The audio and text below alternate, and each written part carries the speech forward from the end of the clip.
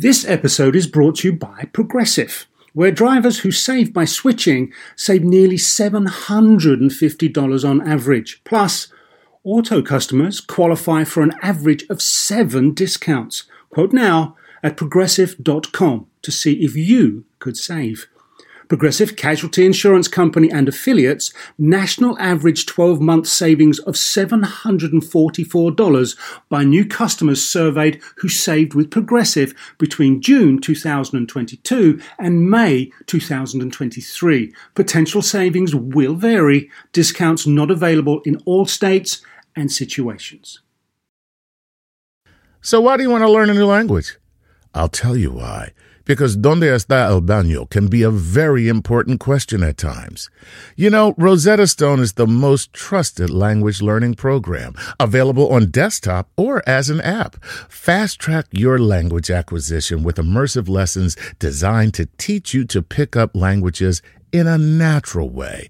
I love the fact that I can go from my laptop to my phone to pretty much anywhere and learn the language of my choice. Not to mention, I'm bringing my communication skills to new heights. Don't put off learning that language. There's no better time than right now to get started. For a limited time, Star Talk Radio listeners can get Rosetta Stone's lifetime membership for 50% off. Visit rosettastone.com/StarTalk. That's 50% off unlimited access to 25 language courses for the rest of your life. Redeem your 50% off at rosettastone.com/StarTalk today.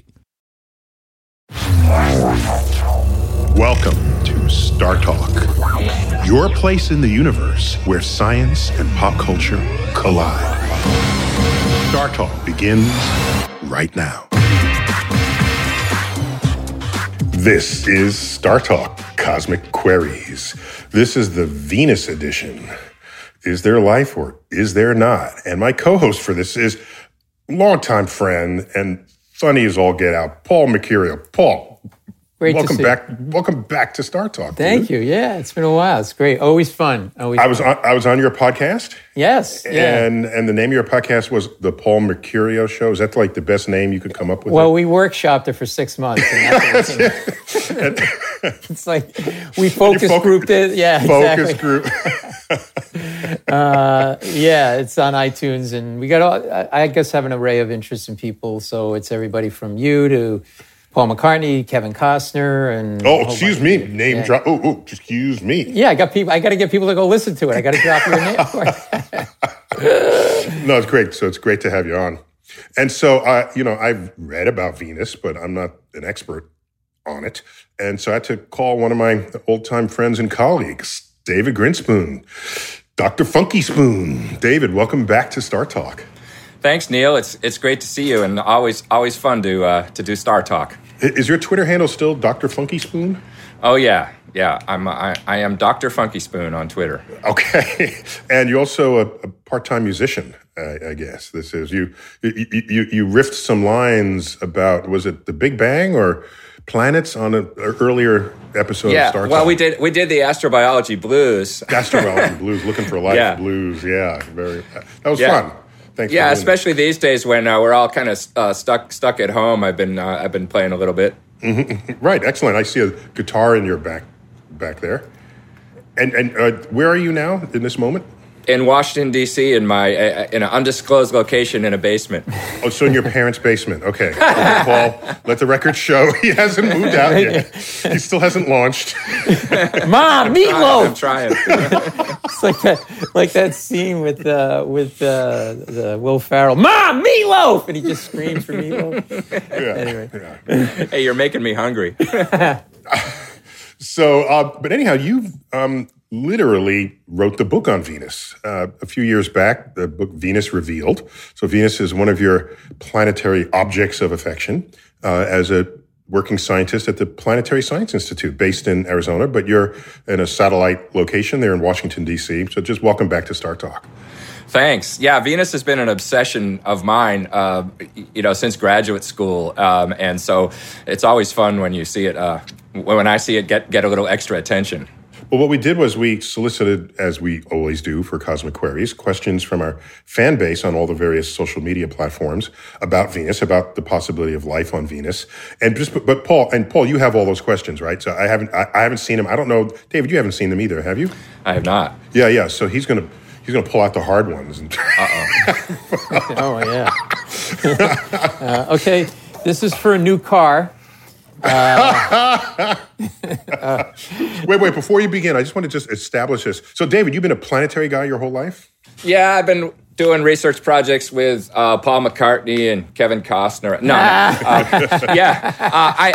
have. I mean, literally my whole life, in the sense that even as a kid, like a lot of scientists of my generation, after the moon landing, that was it. I was going to be a space person in some way. And then I was pretty much obsessed with planetary exploration as a teenager. All the first missions were going out to, Venus and Mars and stuff. And then undergraduate, grad school, planetary science researcher. It's that's been my thing. Literally pretty much my whole life. Paul might be your age, and so he had the same moon landing experience, but he didn't become a scientist. So, Paul, what happened to you? Wow, I gotta go. I can't. If I want to be heckled, I'll do the 2:30 spot at the Comedy Cellar. I don't need this. Right. The back room. Exactly.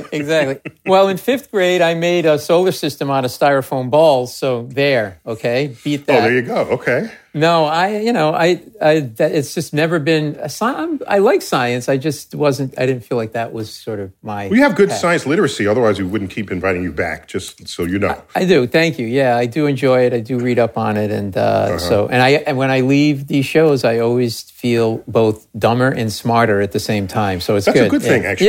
Yeah, that's a good thing. Yeah. So you know that you don't know everything, and you're proud of what you do know. Yeah, exactly. That's a good place to be. Yeah. So, Paul, what do you have for us? Okay, here we go. First one is from Patreon, Izzy Roar.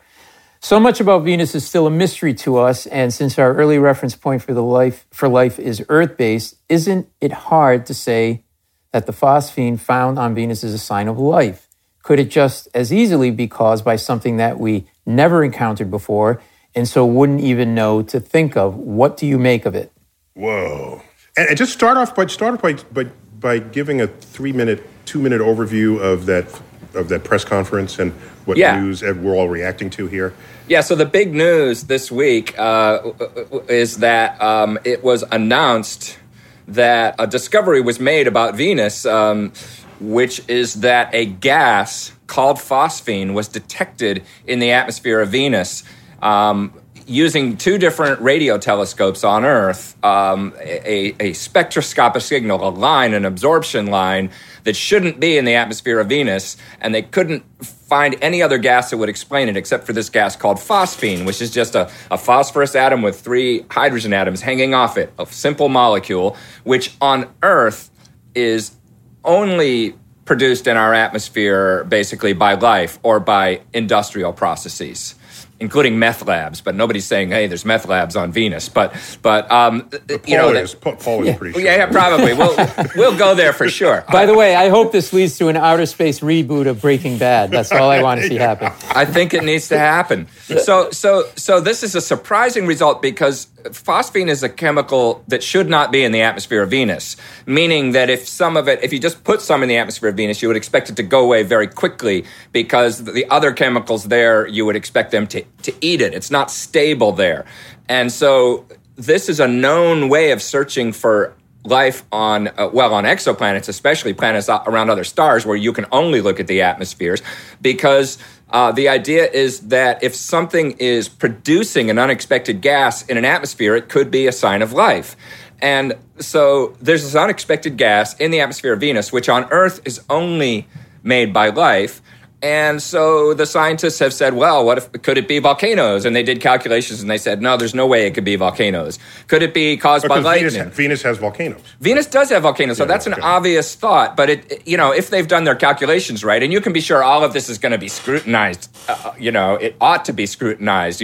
Is there a problem with the observation? Maybe. Did they do their calculations wrong? Maybe there's some obvious way to make the phosphine they're not thinking of. But at this point, it seems like a big mystery why this biogenic gas is in the atmosphere of Venus. So, but the question is well taken because, yes, absolutely, it could be a sign of something else that we haven't figured out yet. It's just that simply that nobody has yet figured out a good way to make it that's not life. So that doesn't mean, we found life on Venus. It means we found this mysterious indicator that has been, before this discovery, it was already published, the idea that if you found phosphine in an atmosphere, it could be a sign of life. So there it is. Isn't one theory that this life, it's 800 degrees on Venus, but somehow some of it got into the atmosphere of Venus, which is more life-friendly? It'd be like 85 degrees Fahrenheit, I was reading, in that atmosphere, and that's where it sort of has maybe taken hold? Yeah, Paul, that's a very important point because, anybody listening to this who knows, basic facts about the solar system knows that Venus is not a place you would expect life because the surface is 900 degrees Fahrenheit and it's hell there. So why are we even talking about this?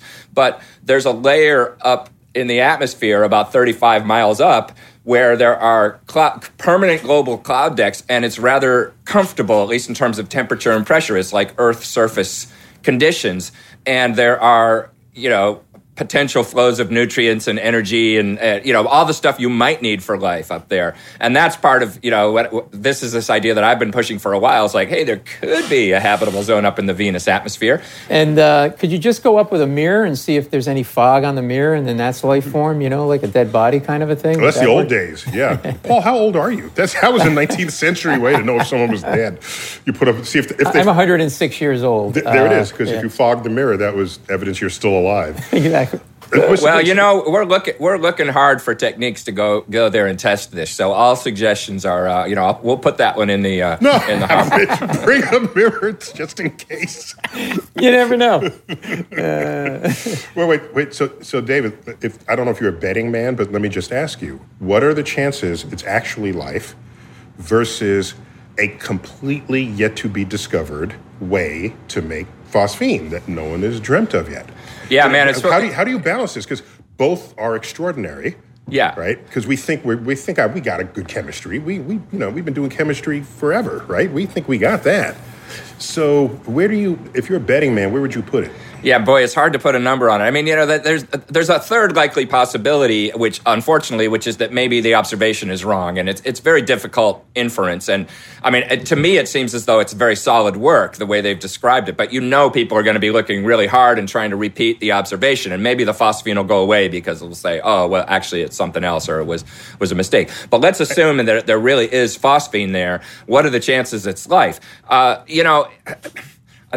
So people keep asking me that. It's so hard to put a number on it. So yesterday on Facebook, I said, I'm going to say 5%, but I'll probably change my mind tomorrow. And, I reserve the right to have a very fluid opinion of this because we just don't know. And of course you have to, our friend Carl Sagan, extraordinary claims require extraordinary evidence. And if there was ever a place where this applied, we need better evidence, much more evidence before we say, oh, life. But this is a legitimate mystery that has a legitimate, logical path to infer that it could be life. And, whether that's 1% or 10%, I don't know. But it's less than 50%. It's more likely that it's something else, but it's not zero that it's life. And that in itself is a pretty exciting thing to realize. And just for people to recognize, when you have results that are interesting and unexpected, they naturally attract more scientific scrutiny to see if it's correct.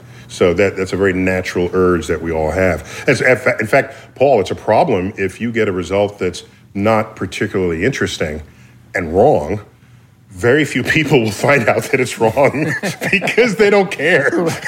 So the verification process is not a level playing field, unfortunately. Right. If you make a really interesting mistake, then everybody's going to know about it.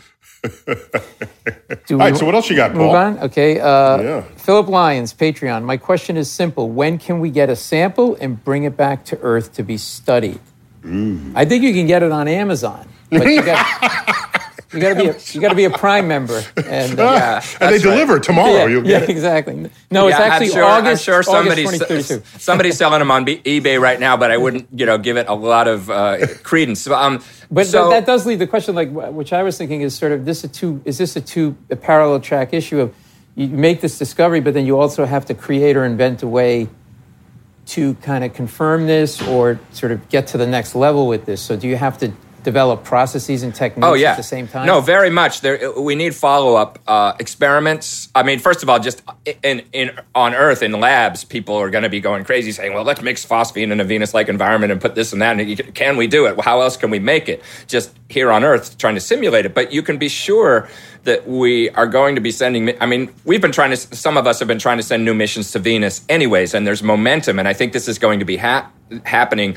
Even, I would have said that even before this discovery, but now there's that much more incentive. We've got to go there and understand what's going on there. Now, bringing back a sample would not be the next step. That's a hard thing to do. It's hard enough to bring back a rock from Mars, which, we've been trying for a long time and we're still trying, and there's something in the works, but it's not very easy. But an atmospheric sample from think about it. You're going to enter into the atmosphere, you're going to scoop something up, and then you're going to launch not from a surface, but from an aerial platform. And it's inherently harder to get something off Venus than Mars because it's a bigger planet with more escape gravity, or, with more gravity, higher escape velocity. So that, I think, probably will be done eventually. But the next step is actually to just go there and do experiments in place, bring the right scientific instruments into the atmosphere and the clouds to investigate and send the data back rather than trying to bring a sample back. And that, but David, you're not talking about rovers because this is 35 miles up in the atmosphere, so you need some kind of floater. Yeah. Even, the easiest thing to do is just drop an entry probe and you're briefly traveling through that environment and you take measurements on the way down. That's been done, but not in the 21st century with modern instrumentation. And that you can still learn a lot, even with a quick trip through with the right instruments sending back data. But then, as you say, Neil, it would be even better to bring a platform where you could reside in the clouds for a while, either a balloon or some kind of a solar-powered glider. There are plans and ideas to do this. And I think, a balloon would be great because then you could actually spend some time and sample more than one location and, really look around and get to know the environment a little bit rather than just flying through it. Mm-hmm. I have a quick question related to this. So if the heat weren't the issue, is pressure on the surface also an issue here? Because it's 90 times that of Earth. So you have to grapple with that at the same time as the heat issue in terms of trying to find a sample, right? Paul's showing off that he did his homework before. No, I did not. Yeah. I have my 6th grade science teacher sitting off to the side right here, and he's because he said that all casual. Me. Well, it's got 90 times their pressure. That's pretty good. Yeah, that's pretty good. Yeah, no, I mean that's yet another reason why the surface environment is a very challenging environment, both for life to survive and for our machines to survive if we want to go investigate it, which we should. I mean, the mystery of Venus, even if we're talking about a mystery up in the clouds, it's related to surface processes because, one of the things that makes Venus such an interesting planet is that it seems to have an active surface, and that's connected to the chemistry of the clouds. There are active. You mean geologically active? Yeah, geologically active, and that seems to include active volcanoes, which is really important for this story. Although, I say seems to include, we've got a lot of circumstantial evidence. We don't have what they call the smoking gun, where we've seen a volcano going off, but there are clues in the atmosphere and on the surface. Smoking volcano. Yes, exactly. The smoking caldera. We don't have that.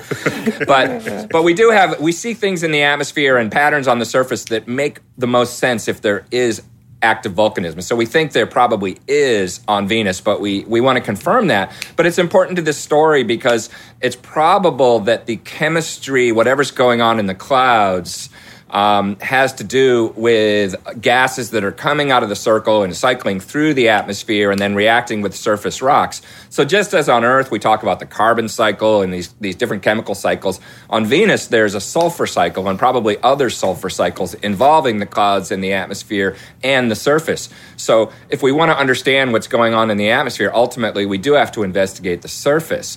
But you wouldn't need a rover or something like that to do a dedicated mission just to look at what's going on up in the clouds. So if there's a sulfur cycle, that's where you get, I've always read that Venus has sulfuric acid droplets in the upper atmosphere. And I always wondered, how'd they get there? Why don't we have some of that? And so it's got a sulfur cycle, huh? Yeah, I mean, interestingly, we do have some of that. And when there's a big volcanic eruption on Earth and you get those colorful sunsets, and sometimes there's even a temporary cooling because that stuff spreads through the stratosphere, that's actually mostly sulfuric acid droplets that you get a little bit of temporarily on Earth.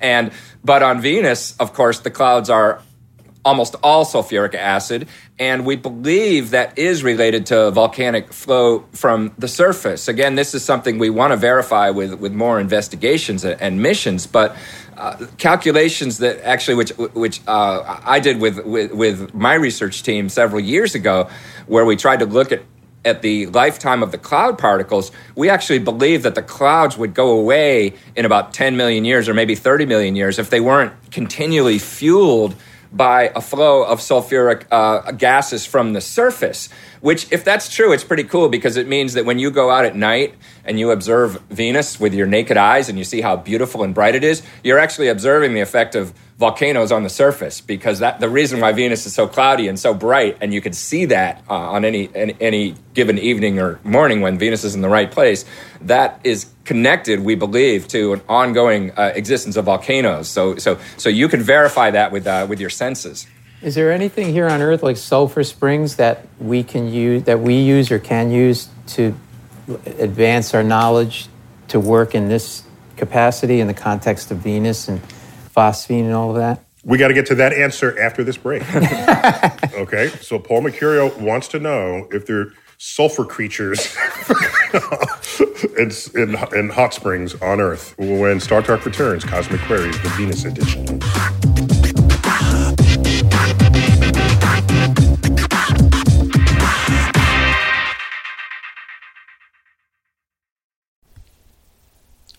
This podcast is supported by FedEx. Dear small and medium businesses, no one wants happy customers more than you do. So you need a business partner just like you, like FedEx, who understands your passion for serving your customers because they have the same commitment towards you. That's why FedEx offers you picture proof of delivery, packageless and paperless returns, as well as weekend home delivery to 98% of the US on Saturday and 50% on Sunday. See the FedEx service guide for delivery information. What's more, FedEx Ground is faster to more locations than UPS Ground. Trust FedEx for timely deliveries. See what FedEx can do for your business. Absolutely, positively FedEx. Whether you're a family vacation traveler, business tripper, or long weekend adventurer, Choice Hotels has a stay for any you. And that's good, because there are a lot of me's. Choice Hotels has over 7,400 locations and 22 brands, including Comfort Hotels, Radisson Hotels, and Cambria Hotels. Get the best value for your money when you book with Choice Hotels. Cambria Hotels feature locally inspired hotel bars with specialty cocktails and downtown locations in the center of it all. Hey, that's me. Radisson Hotels have flexible workspaces to get the most of your business travel and on-site restaurants. That's me too. And at Comfort Hotels, you'll enjoy free hot breakfast with fresh waffles, great pools for the entire family, and spacious rooms. Hey, that's me too. I guess I'm just going to have to stay at all of them. Choice Hotels has a stay for any you. Book direct at choicehotels.com, where travel comes true. Hey, remember when we did that show about the science of the golf swing? Well, let's take that to the next level. And that's because PXG has developed the Black Ops driver so golfers don't have to sacrifice distance for forgiveness. And the science proves it. PXG Black Ops driver is a breakthrough in driver technology. It's a complete and total victory in golf club engineering, unlike anything you've ever seen before. Black Ops drivers are adjustable to deliver a combined MOI of 10,000 plus for unreal forgiveness. Now that's ridiculously high. The higher the MOI, the more forgiving the club will play. So you don't have to square the ball perfectly for it to go straight and get distance. Add PXG's new advanced material face technology, and you get incredible ball speed that pushes the distance to the absolute limits. More forgiveness, more distance, no sacrifices. PXG Black Ops Driver. Hit your tee shot straighter and farther. The proof is in the science. Learn more and get free shipping on all equipment. Go to pxg.com/StarTalk and use code StarTalk at checkout. That's pxg.com/StarTalk. Use code StarTalk for free shipping on all equipment. pxg.com/StarTalk, code StarTalk.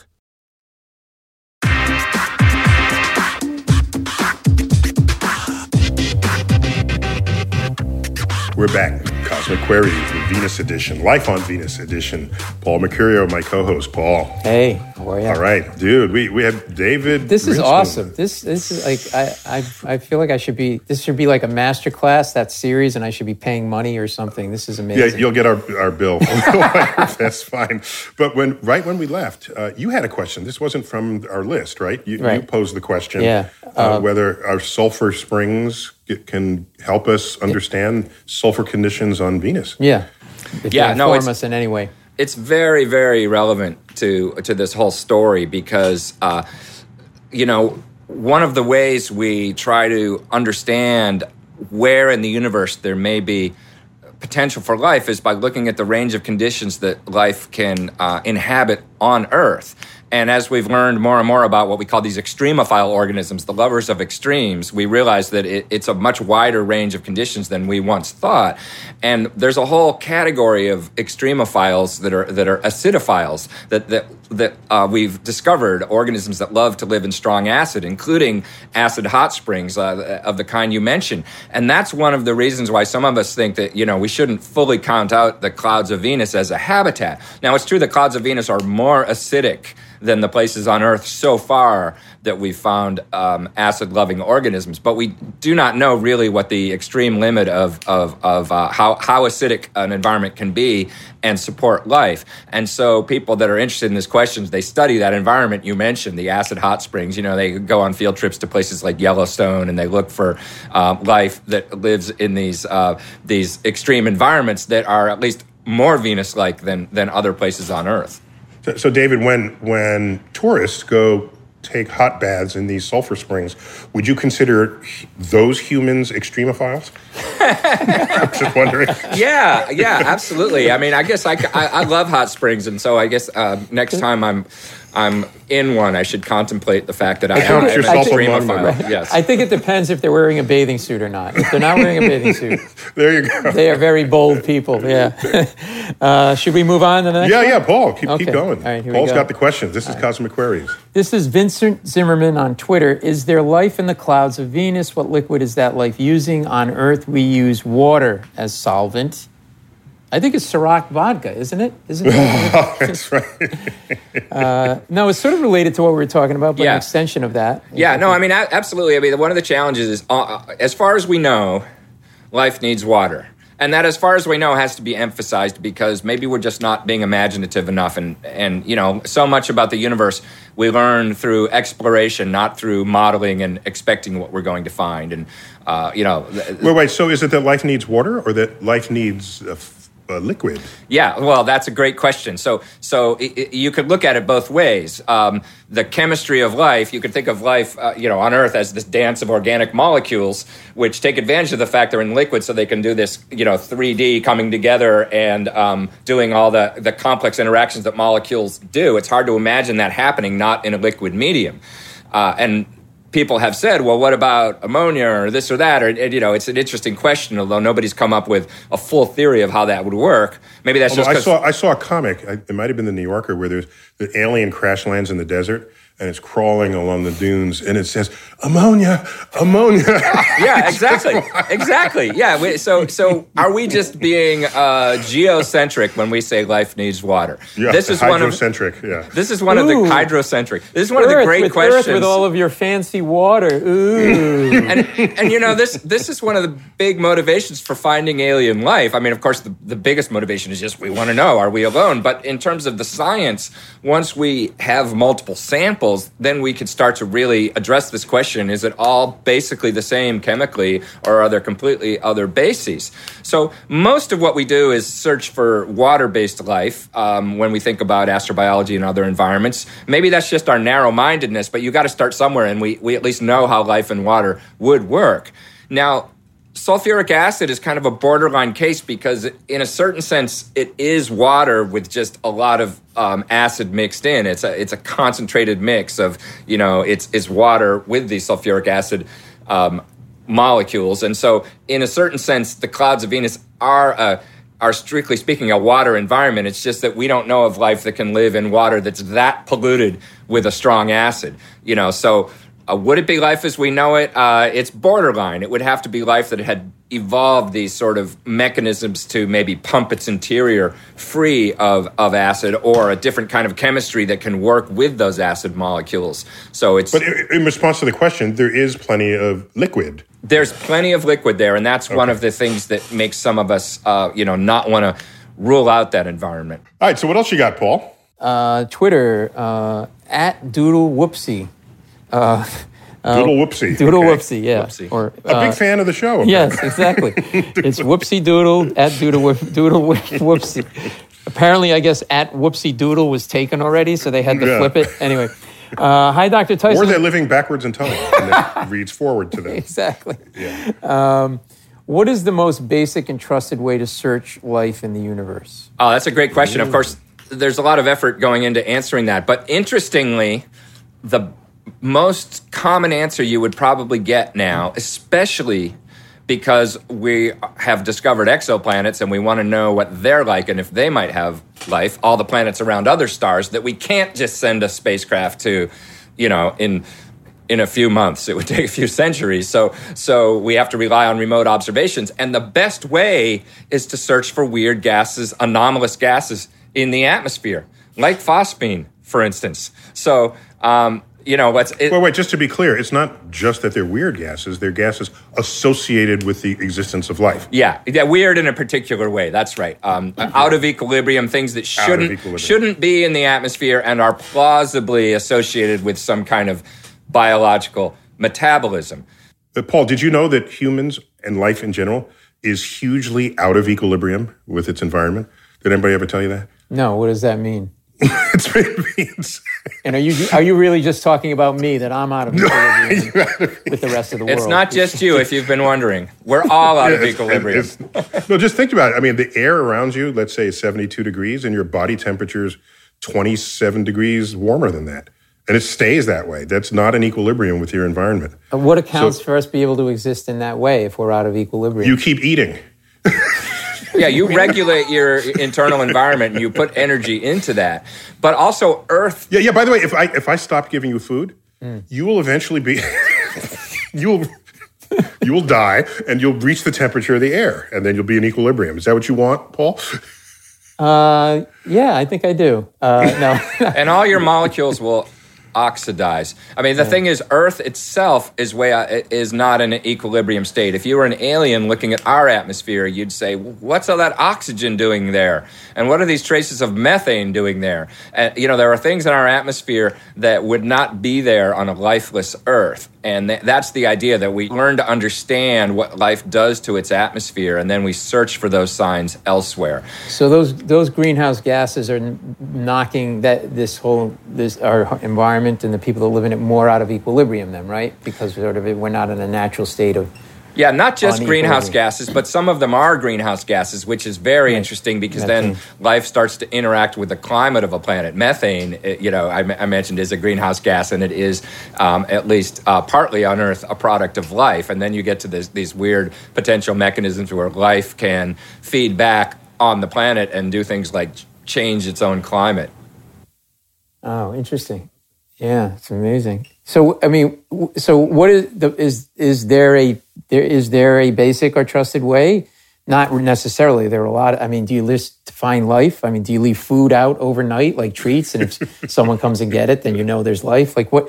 No, what is there to address Whoopsie Doodle's question? Is there something? How about this, David? If you just rank the gases top three, that would be the most tantalizing suggestion that there was life, what would it be? Oxygen, which is not 100% because there are non-biological ways to make oxygen. But if we saw a planet with as much oxygen as Earth, we'd go, wait a minute, what's going on there? And at least you consider life. Methane is a good one. Again, there are other ways to make it, but we find little wisps of methane on Mars, and we go, what is that? And life is at least one possibility, but there are others. And I would actually. Farm animals on. That's right. Mars. Yeah. Cow farts. Yeah. They're cows on Mars. Yeah. Mars cows. But interestingly, phosphine is potentially. Wait, just to be clear. Wait, David. Yeah. Just to be clear, Paul. I don't know if you knew this, right? So methane is the byproduct of anaerobic metabolism, which goes on in the guts of animals, right. Especially in ruminants, right, like cows. And methane is the gas that's the gas of choice in cities for gas stoves. So that old camp thing that you always wanted to do, to see with a lighter if it's flammable. Yeah. It's really true. I just wanted to establish it. I tried that on the subway and got arrested for it. So apparently you're not supposed to do that on the subway. No, you're not. You were doing atmospheric disequilibrium experiments on the subway. Officer, I'm a scientist. I'm just trying to explore the universe more. I'm sure that was very effective. Yeah. But so top three, oxygen, methane, and then, quite possibly phosphine is in that top three. It's been, there have been, before this discovery on Venus, there were papers that were published saying that phosphine is an ideal biosignature gas, an ideal sign of life, because it's hard to come up with mechanisms to make it on a rocky planet that are not biological. Now, you can be sure, every chemist on Earth since Monday is now trying to come up with new ways to make phosphine. And, if we don't learn about life on Venus from this, we will learn new things about chemistry on Venus because somebody's going to figure out some other way to make phosphine that we didn't know. But right now, it's in the literature as a very promising biosignature gas that if you found it on an exoplanet, you'd say, hey, wait a minute, this could be a sign of life. So it's pretty wild to find that gas right here on the planet next door. And just to be clear, the rover that is en route to Mars right now, Perseverance. We'll just call it Percy. Percy, I like that. So just to be clear, Paul, we can look at the chemistry of the atmosphere of these exoplanets. Or, if an alien comes out from under a rock and rides the rover, that would count as evidence too. Like, wouldn't it, David? Yeah. No, I mean, it's true. I mean, the question is, it's a really good question. They start taking selfies with the rover camera. No, I mean, it's life. It's a really good question. What's the best way to find life? And, we focus a lot on these gases that we could find on exoplanets because that's all you can do on exoplanets right now. But absolutely, when we send instruments with cameras, it's worth looking on a place like Mars. Especially the first ever landers on Mars. Carl Sagan used to talk about, well, we should at least take pictures and see if there's a turtle walking by. Because who knows? Or even look for turtle tracks in the sand. Or maybe there's like a probe from another planet or Venus, and in it is their version of a Chuck Berry song. So then we know. Oh, yeah, exactly. We know that there's life there. Yeah. Actually, we got to take a quick break. And we'll be back with our third and final segment of Star Talk Cosmic Queries, the Venus edition.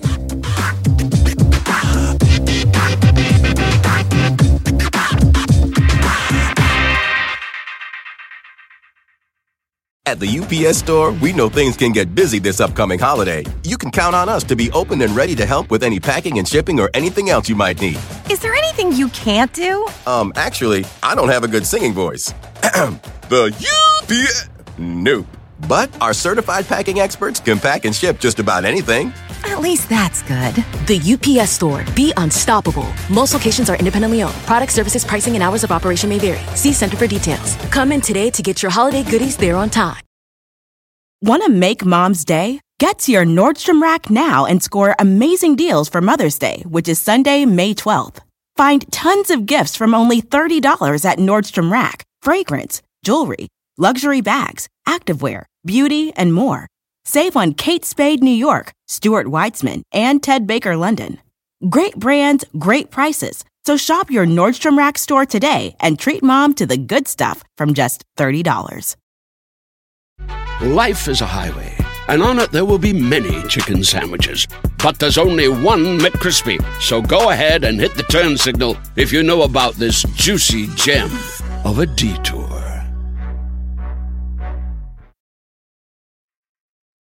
Time for a Patreon shout-out to the following Patreon patrons: Patrick Gibbs and Jonathan O'Rear. Guys, thank you for the gravity assist as you help us make our way across the cosmos. We couldn't do it without you. And for those of you listening who would like your very own Patreon shout-out, go to patreon.com/StarTalkRadio and support us.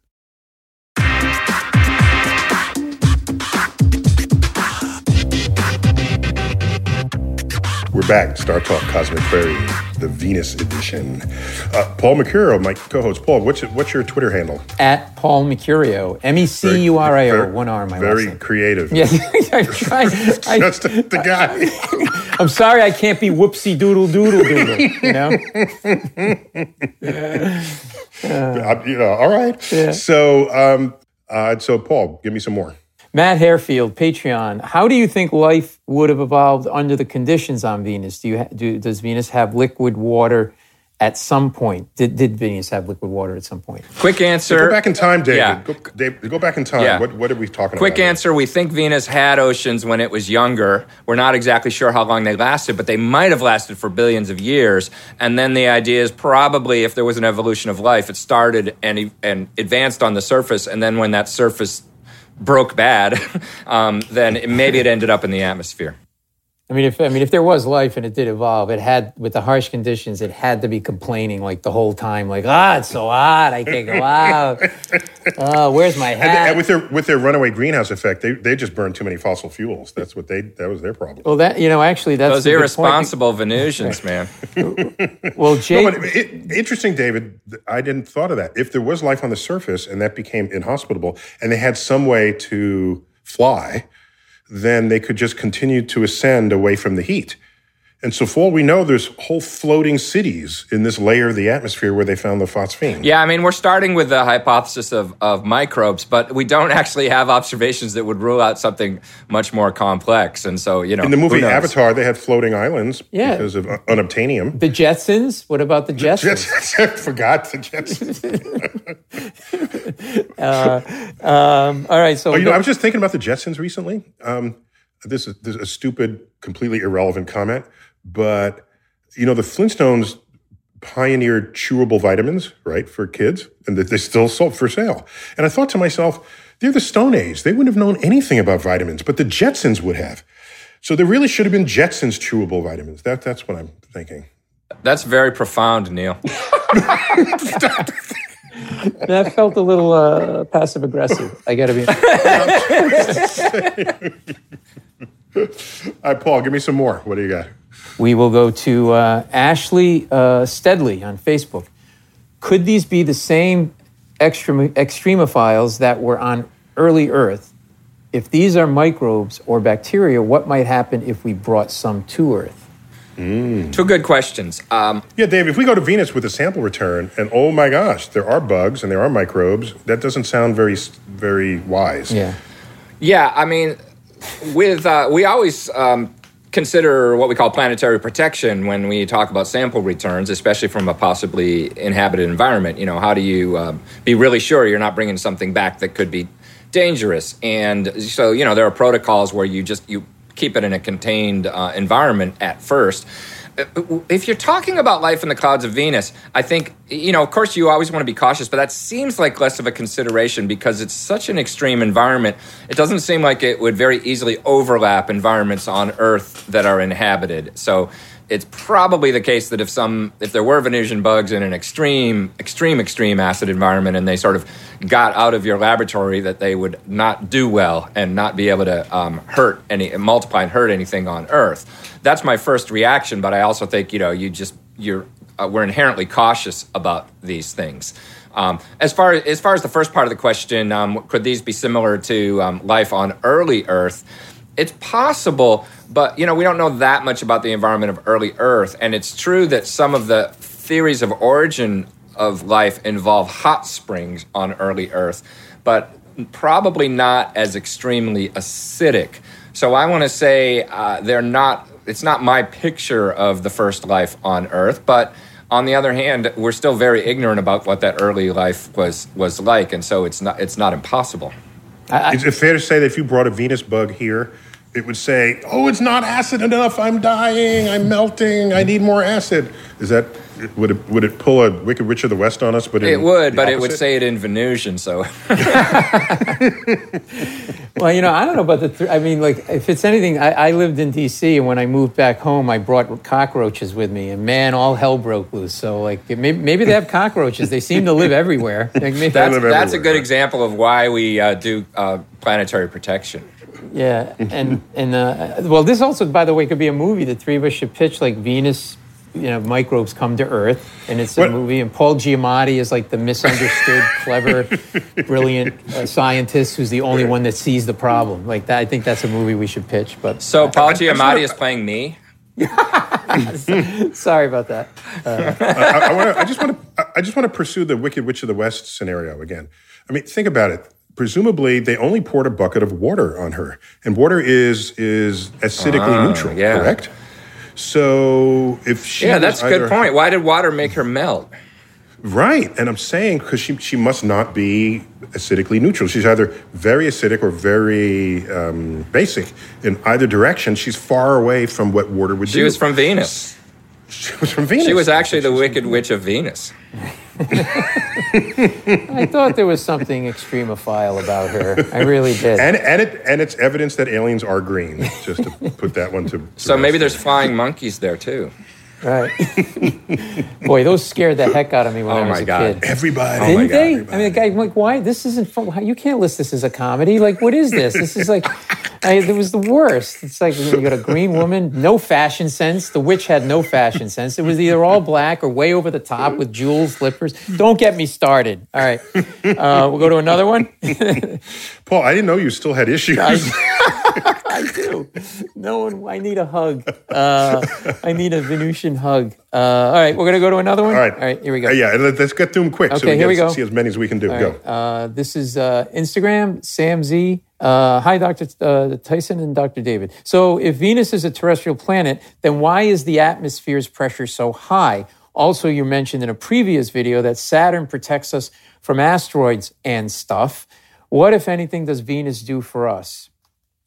Okay, personally, I wouldn't have said Saturn. I would have said Jupiter, because that Jupiter has all the good gravity out there to bat wayward comets and asteroids out of harm's way.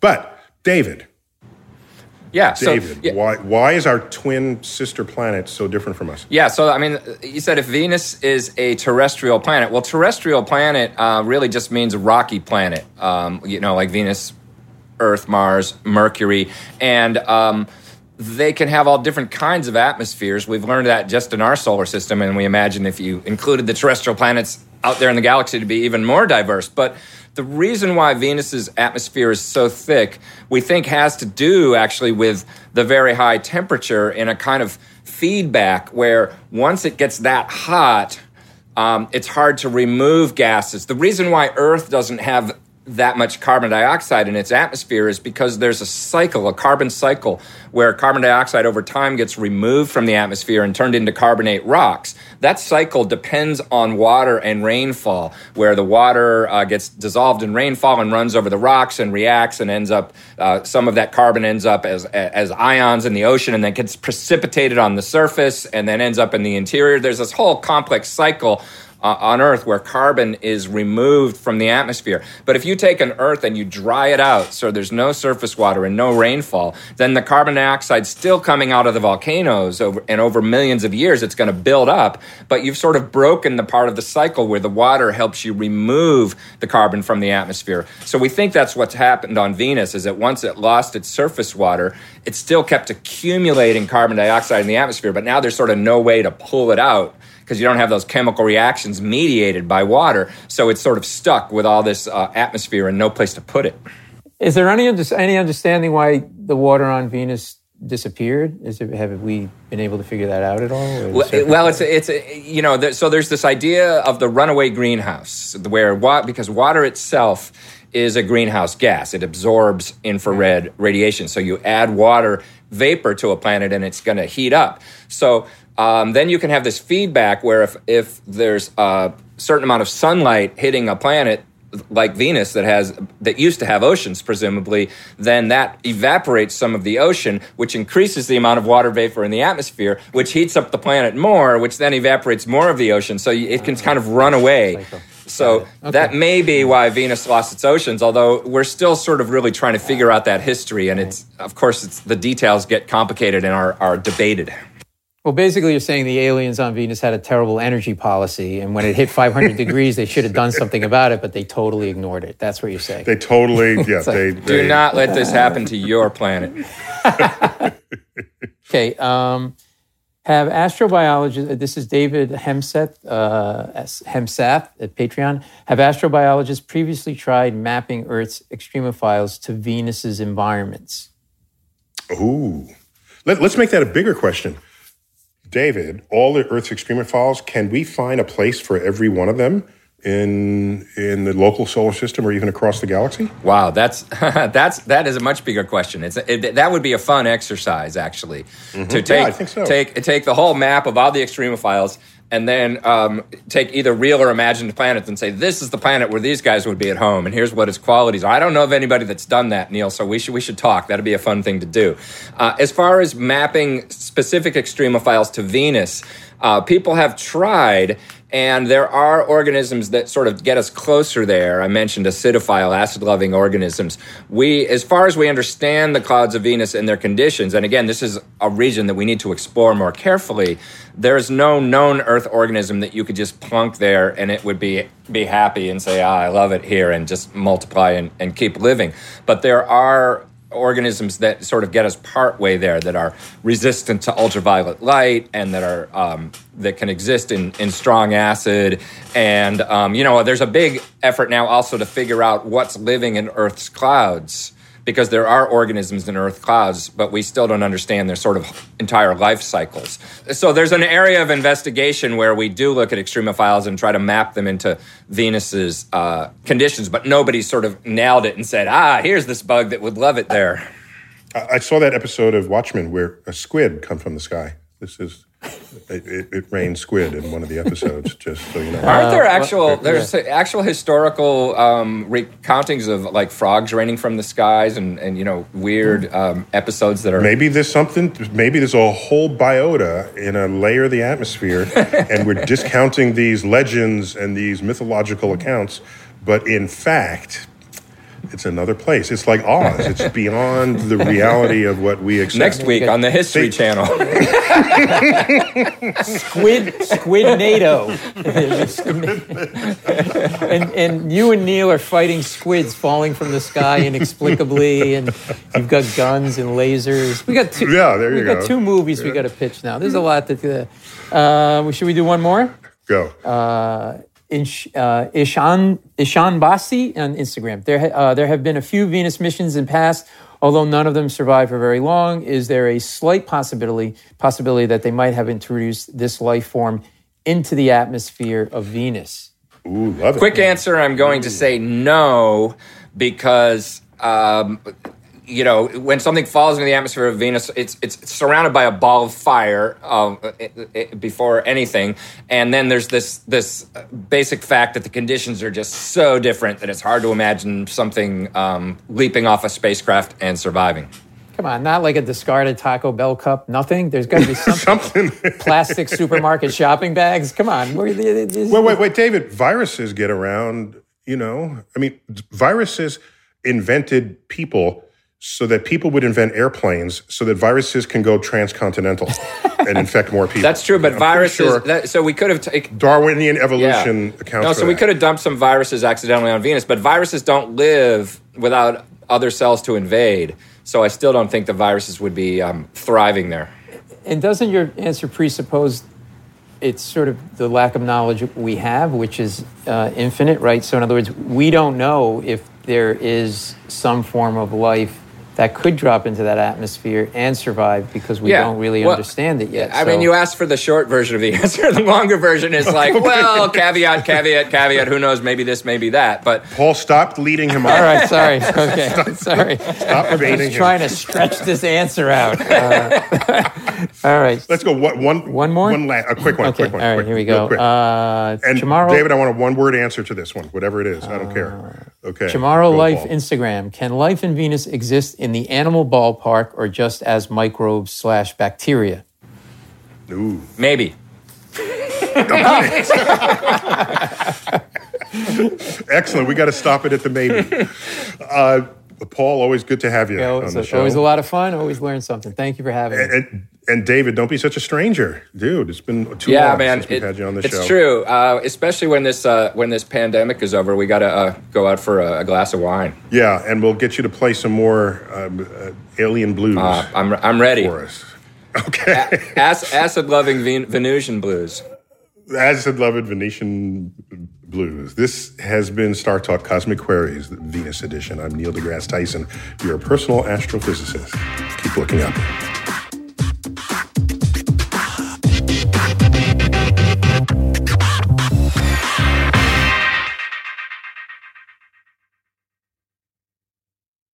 Want to make Mom's day? Get to your Nordstrom Rack now and score amazing deals for Mother's Day, which is Sunday, May 12th.